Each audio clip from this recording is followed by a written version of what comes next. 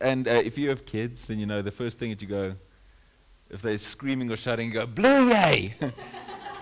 Yeah, okay, then it's fine. If there's no blood, it's normally kind of okay. But when there's blood, that's the moment that you rush to the hospital or do like the whole thing. So seeing blood is never, never a good sign, especially if it's your own blood. So the Bible is actually a very bloody book. And we, for the most part, have de-blooded it or cleaned it up and disinfected it a lot because blood is a difficult metaphor to work with, and it's a difficult image to work with. A friend of mine wrote a book called Giving Blood. It's about preaching. So it's a guide for preachers, and it's called Giving Blood. When you give blood as a preacher, you don't give your own blood, you give the blood of Christ. So it's called Giving Blood. And his publisher, he's written like 60 books, and his publisher refused. They had the biggest fight because he wants to call the book Giving Blood. And every single chapter is about blood transfusions, blood this, blood that, blood. So it's a whole book is a blood metaphor. And his publisher refused to publish a book with a blood metaphor. And you're going, well, if we as the church have a problem with the blood metaphor, we actually have a very big problem. So we've made the Bible like a bloodless book. This is often how you see Jesus depicted on the cross. Very, very little blood and very, very clean. And it's almost like family friendly. Right? So like family friendly Jesus, very very easily palatable for, good church people. You can't have a really bloody Jesus on the cross. It's gross. So we'll get back to that. We're going to take a long little trip around. This is the temple. These are pictures I took a while back when we were there. So this is what the temple grounds look like today. So that wall is actually from the original structure, and the big platform is on there. So King Herod decided to build the second temple, and what he did was to say that he's gonna take the hill of Moriah, or the mountain, and flatten it, and like cut the whole piece off. So all the architects and everybody in is like, I know there's this big hill. You know what I want to do? I want to move all this earth and make it one big platform that's 2 kilometers in circumference. And then your building contractor goes, okay, I just imagine all those meetings with King Herod when he's like, I've got an idea. And everybody's like, I know, because he also built a palace, what's the name? In the desert on top of a mountain. Masada, yeah, I want to say Masada. So also on top of the mountain, in the middle of the desert, by the Dead Sea, there's no water, no nothing. It's like, I've got an idea, I want to build. So King Herod, this took 40 years to build. So at the moment, the mosque stands there where it was believed that Muhammad went up to heaven with his horse, as one does. So it's been there since about the 7th century, and this is what the whole fight is about, obviously, since forever.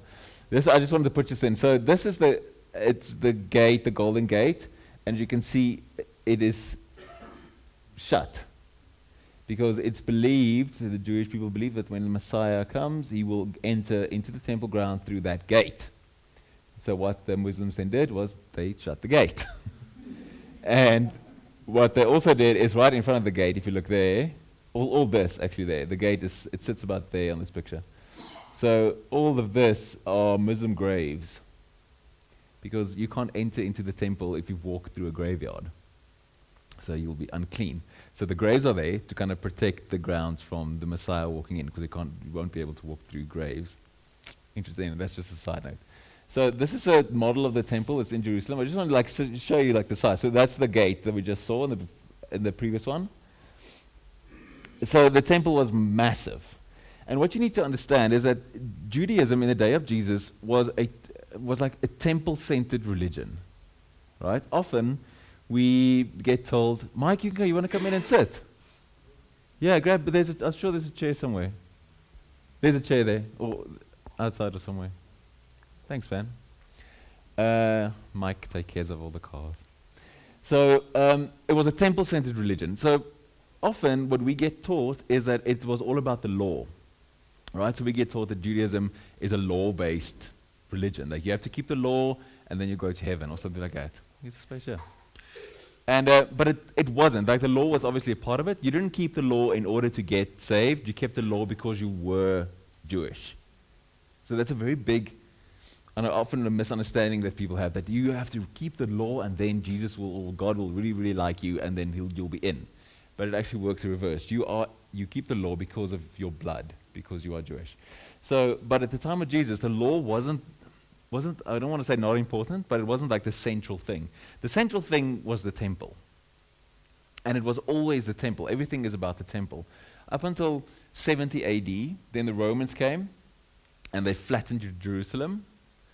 And then the rabbis and everybody that was left, the Pharisees and the Sadducees, had a big meeting and went, we don't have a temple anymore. Now we need to replace the temple with something else. And they went, well, what do we have? It's like, we have Torah, we have the law. So they literally made a choice at a big meeting to say, now we're going to place this in the center of our religion. And we say that studying Torah is like going to the temple, is like bringing offerings. It isn't that. So in the meantime, while we still don't have a temple, Torah is center. So this is like, it's super important to understand. In the time of Jesus, temple was a center. Temple-centered. Offerings, sacrifices. That's what it was about.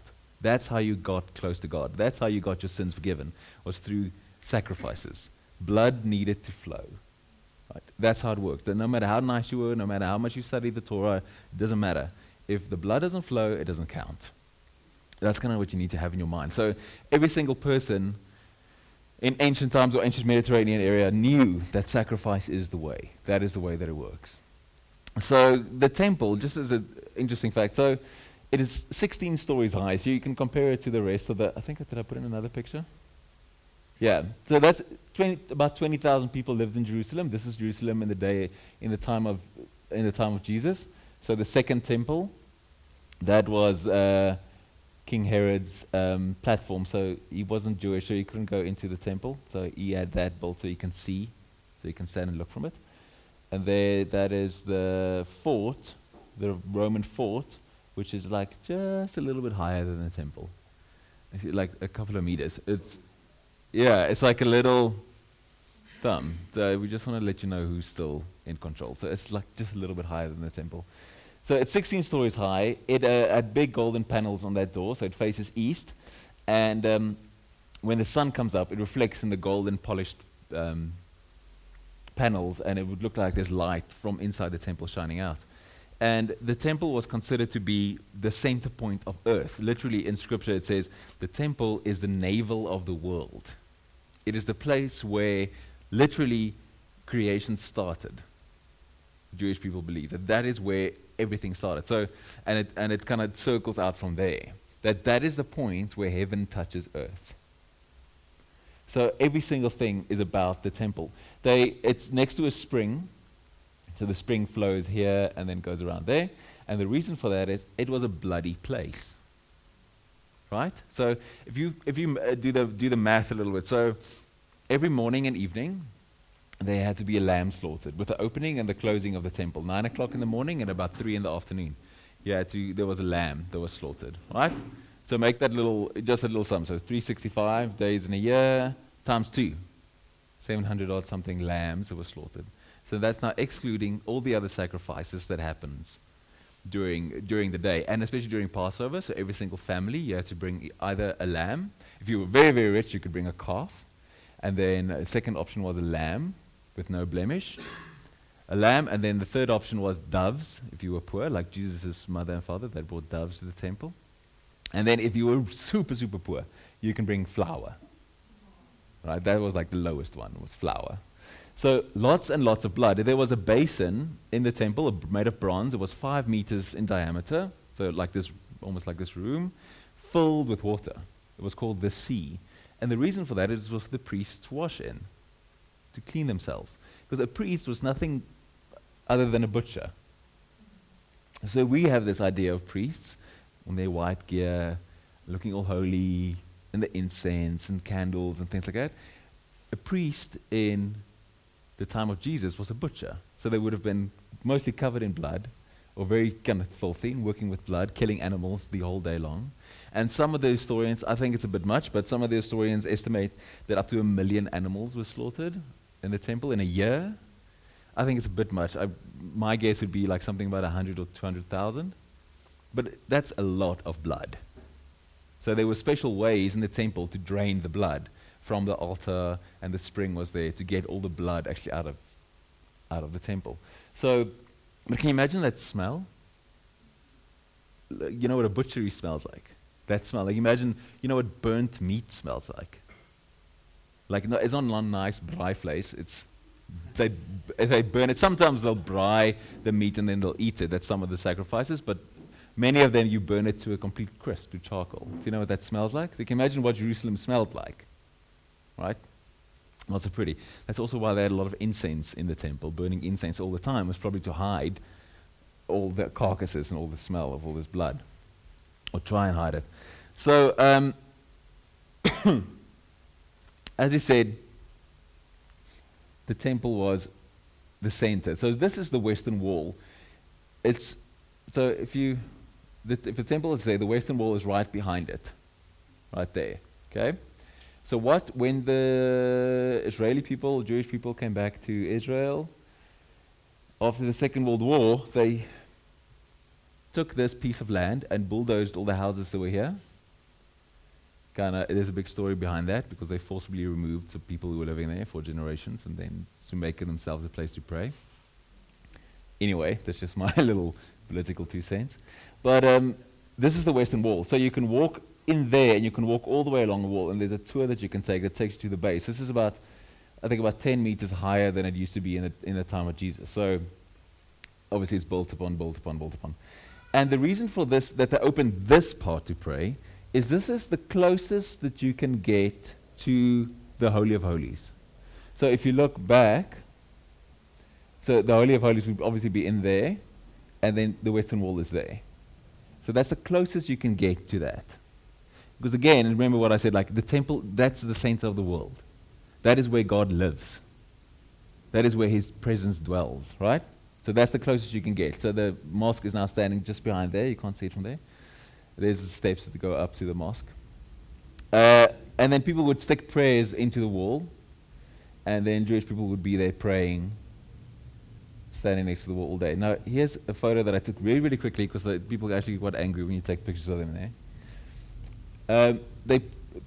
When they pray, they stick their face into the cracks, because it's the closest they can. We asked the one guy, why do they do that? Why do they stick their face into the cracks when they pray? It's like, it says, because this is now the closest we can get to our God. Because if you press your face into the cracks, you're a little bit closer to the Holy of Holies, which means you are a little bit closer to God. And this is always like, it's like the saddest image for me ever, that you think that that's how you need to get close to God. So at the temple there was sacrifice, like I said. Now, the word sacrifice means, sacri means holy, and from the Latin, sacri means holy, and feis means to make. So sacrifice means to make something holy, right? So, and we all know this, sacrifice is almost this universal theme. Like we all know, in order to restore something, in order to make something holy again. So holiness, as we've said many times, is like, it's a relational concept. It means when things are whole, just as we sang now, who can make me whole again? So whole and holy, in Ephesians it says, you are whole and holy. Normally we think of holiness as something that's separate, but it's actually something that's connected. So something that's in relationship with God, that is in relationship with one another. So the woman with the flowing of blood that touches Jesus' hem, she was separated because she was unclean. Right? So she needs to be made clean. So Jesus heals her and then says to her, shalom. And shalom means peace, but it means holistic wholeness. And that's what holiness is that you have to, in order to restore something, in order to make something good and beautiful and whole, there needs to be sacrifice to make holy. So, and we all know this, like if you want something, right, if you want this degree, or you want something for your children, or whatever, you need to make a sacrifice in order to put the time in to study, or in order to do this, do that. If you want to, whatever it is that you want to achieve, there's a sacrifice that needs to happen. You need to make it holy. So if I want my kids to have a certain education, I need to make sacrifices, make it holy, so that they can be whole and joined and holistically well. Right? So that's what sacrifice is, the idea. That there needs to be death of some sort in order for something to be made holy, connected. Okay? Is everybody with me? I know this is like very lecturing kind of thing, but just like stick with me, it'll all make sense in the end. So, what do you think does the holy making, what will it cost to make the entire creation holy? Right. How big does the sacrifice need to be to make the entire creation whole and connected? So here's the thing. We often think of Jesus, you have this little thing that we say, Jesus died for my sins. Right? It's like, no, Jesus didn't die for your sins. He died for the sin and the brokenness of the entire creation. It's not just about, and it's big news, but it's not just about you. Right? And because you drank too much at your 21st birthday party and Jesus, it's about a lot more than that. It's about that too, don't get me wrong. It's about that too, but it's about a lot more than that. It's about the entire creation. If you read Paul, it says the entire creation waits and groans for the sons of God to be revealed. And the moment we start thinking about the cross and Jesus' sacrifice, his holy making, like that, it makes the picture a lot bigger and more beautiful. So, what would it cost to make the entire creation holy? So, let's talk about crucifixion. So, crucifixion was invented by the Persian people and perfected by the Romans. And it was designed to completely break a person, right? To break you emotionally, spiritually, and physically. It was the most long, drawn-out way to die that was known at the time. So Cicero, the philosopher, said that if you know that you're going to be crucified, it is better for you to take your own life before, because it's the absolute worst way to die.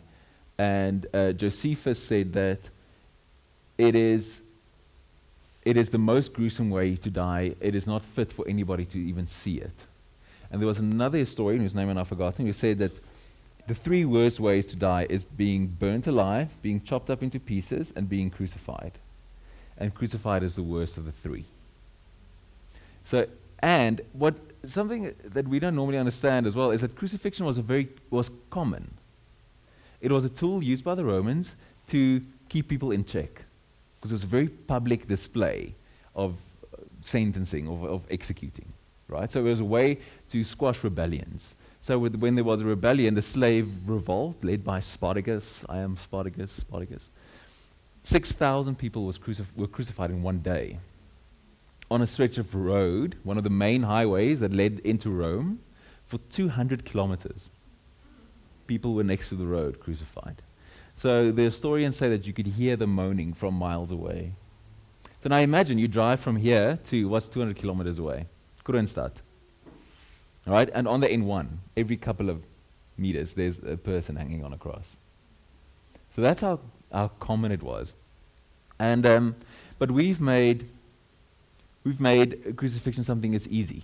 A cross is a piece of jewelry that we wear.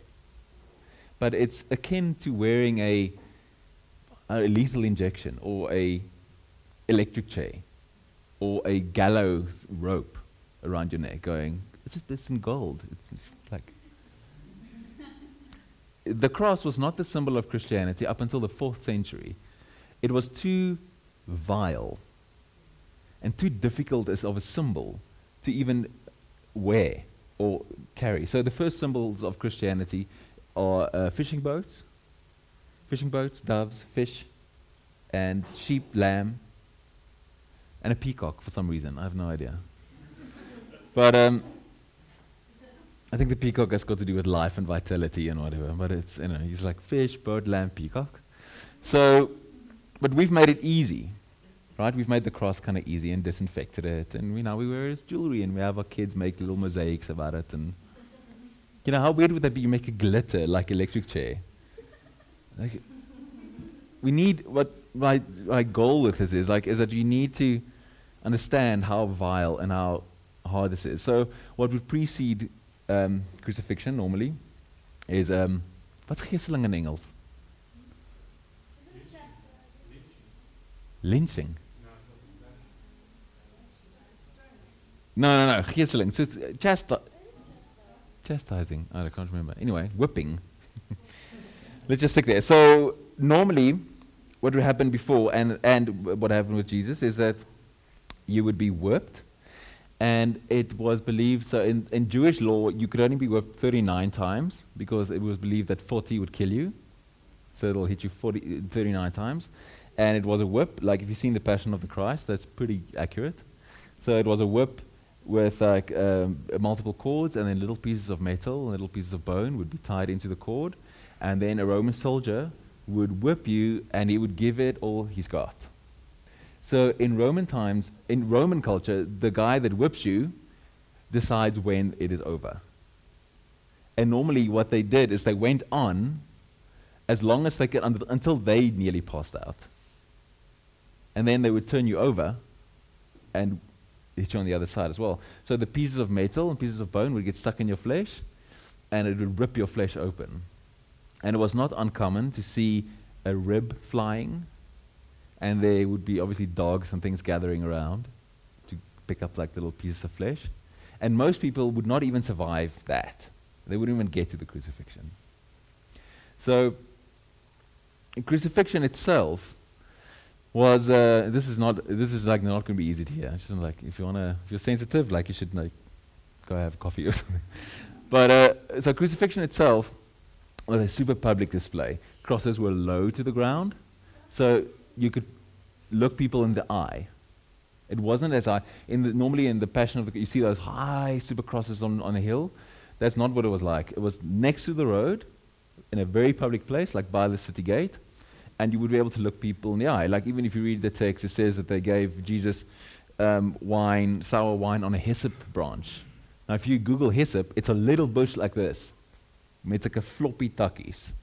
Like it's not a long stick. It's a little small branch. And the reason you want a little branch is because you don't want to get close to that person because they are bloody on the cross. So they would strip you naked. We don't see Jesus naked often in art. Sometimes you do, but it's very rare. But Jesus would have been naked on the cross. And he would have been, when he was whipped, he would have been whipped naked as well. So all your stuff would be bloody and mush. And they would drive about 10 to 15 centimeter nails. A friend of mine actually has a couple that they dug up in a site. They're about that long. Through your wrists and your feet, like double your feet over and through the feet. So the reason the wrist, because the hand can't hold the weight of the body. The nail would rip out. So it'll go through the wrists. And right next to the road, obviously, so people can see you in the eye, spit on you, laugh at you. You can be humiliated. So they would drop the cross into the ground. So often it would be a cross like the one that we normally see, a cross like that. Or it might be just one pole where the hands are above the head and with one nail driven through, or just onto a tree. So crucifixion still happens today sometimes. In the Second World War, the Nazis used to crucify Jewish people onto the walls of barns and with bayonets from their guns, and would push through their hands and feet and even through their testicles. So in the time of Jesus, what would happen is that they wanted to draw out the suffering as long as possible. So what would happen to you on the cross is you would asphyxiate because you're hanging and it's pressing on your lungs. So the only way for you to get air is to push yourself up against the nails, to pull yourself up against the nails. So what people would do to try and not suffer so long is they would purposefully slump down on the cross so that they would asphyxiate and so they can commit suicide on the cross. So in order to prevent this, the Romans put a little seat, just not high enough so that you can live, but not low enough so that you can die. And then you wouldn't be able to commit suicide as easily. And then what people would do is they would arch their backs and kind of pull over the little seat to try and kill themselves. And to prevent this, they would hit, if you were a man, they would hit a nail through your penis into the cross to hold you in a certain place. Right? And I'm thinking if you're hanging there, your body would be going in and out of shock all the time. You would be losing consciousness all the time. And you would hang there. It would take about 3 to 4 days for a person to die. So you hang there in the burning sun and without water, without nothing. So they would maybe give you something to just try and extend your suffering as long as possible. All the time with people walking past and laughing at you and mocking you. And then often people on the crosses would fight back. The text where it says people would be swearing back, or, they would be urinating on the crowd, or, something. And what's interesting about Jesus is he doesn't speak. He doesn't fight back on the cross. Not once. And so you would also lose control of your bodily functions. So if you're on the cross for like 3 days, at the bottom of the cross there would be a pool of urine and sweat and blood and feces. And that's how you would die. It is a truly, truly horrific way to die.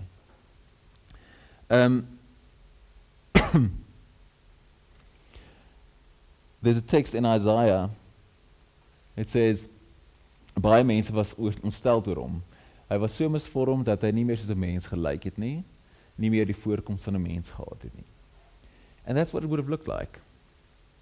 Is that this is from the Passion, which is the most accurate, but it most probably was worse than that. This is the one from Grunewald, which is one of my, the pain in the hands. Looks to me a little bit more realistic. So, ek gaan 'n stukkie vir julle lees wat in die boek is. Sorry, is in Afrikaans, so just. In Getsemane het Jesus geweet wat kom, wat die heiligmaking van die mensdom en die hele skepping sou kos. Bloeddruppels het gevorm op sy lyf van die spanning en saam met die sweet grond toe geval.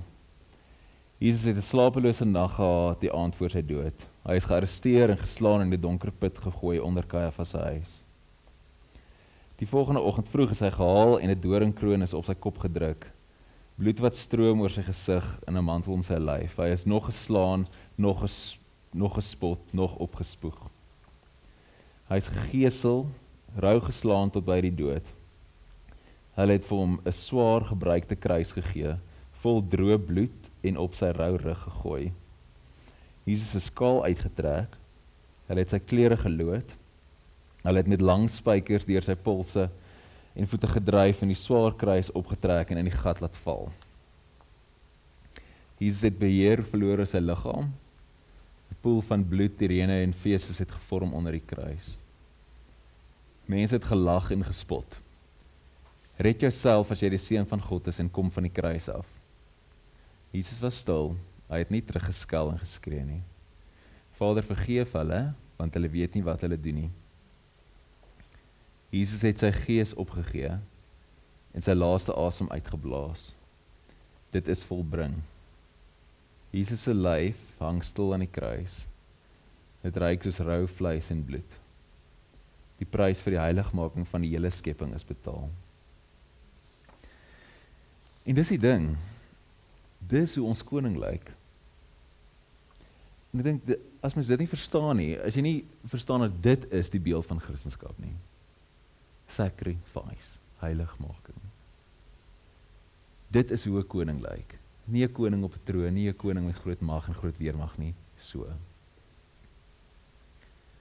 Dis Jesus is die offerlam wat die sonde van die wêreld kom wegneem het. En nie net my en jou nie, alles. Dis Jesus se bloed wat die krake in die heelal oormaak en regmaak. En hy het die gebrokenheid en die seer en die sonde en die kwaad en die haat van 'n stikkende skepping net op hom geneem. En sy bloed uitgegiet in plaas van ons. Hy het ons plek gevat en die prys betaal, ons pak gevat, ons sweephoue gevat, ons spykers gevat, Ons skok, die spot, die spoeg, die naaktheid, die verstotenheid het hy op hom gevat. En dit is sy bloed wat ons almal heilig maak en die hele skepping heilig gemaak het.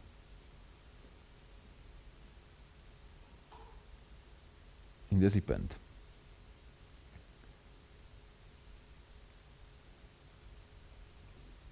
Ons eie righteousness, ons eie probeer om onsself heilig te maak. Hierdie teks, dit word nie so vertaal in meeste van die vertalings nie, omdat dit so vile is, het mense dit weer mooi netjies gemaak.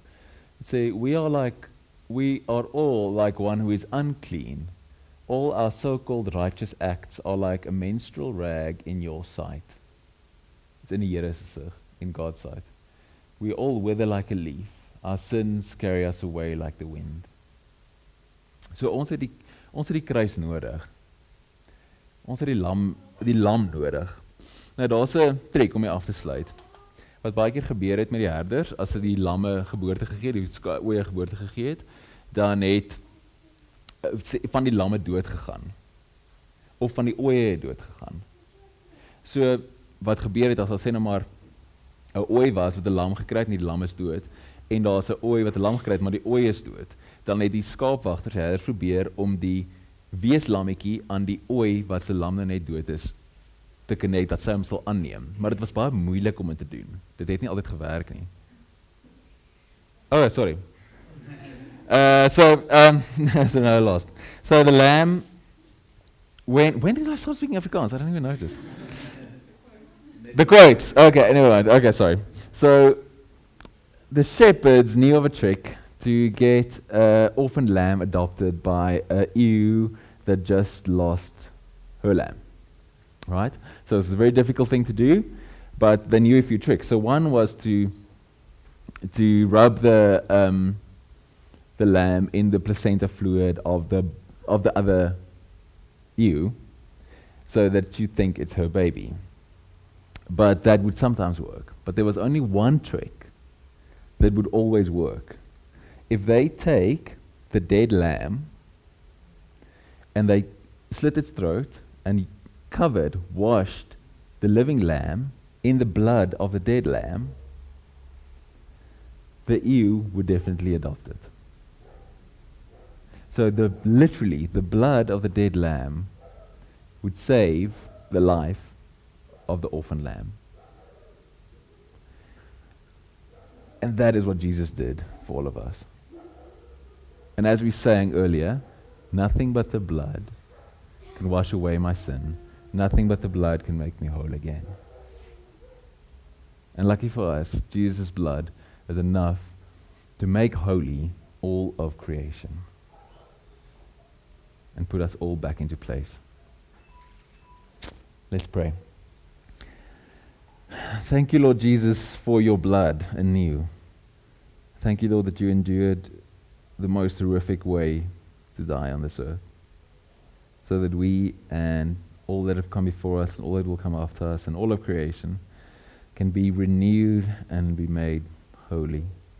Thank you for your sacrifice and for your grace. Forgive our sins. I pray this in your name. Amen.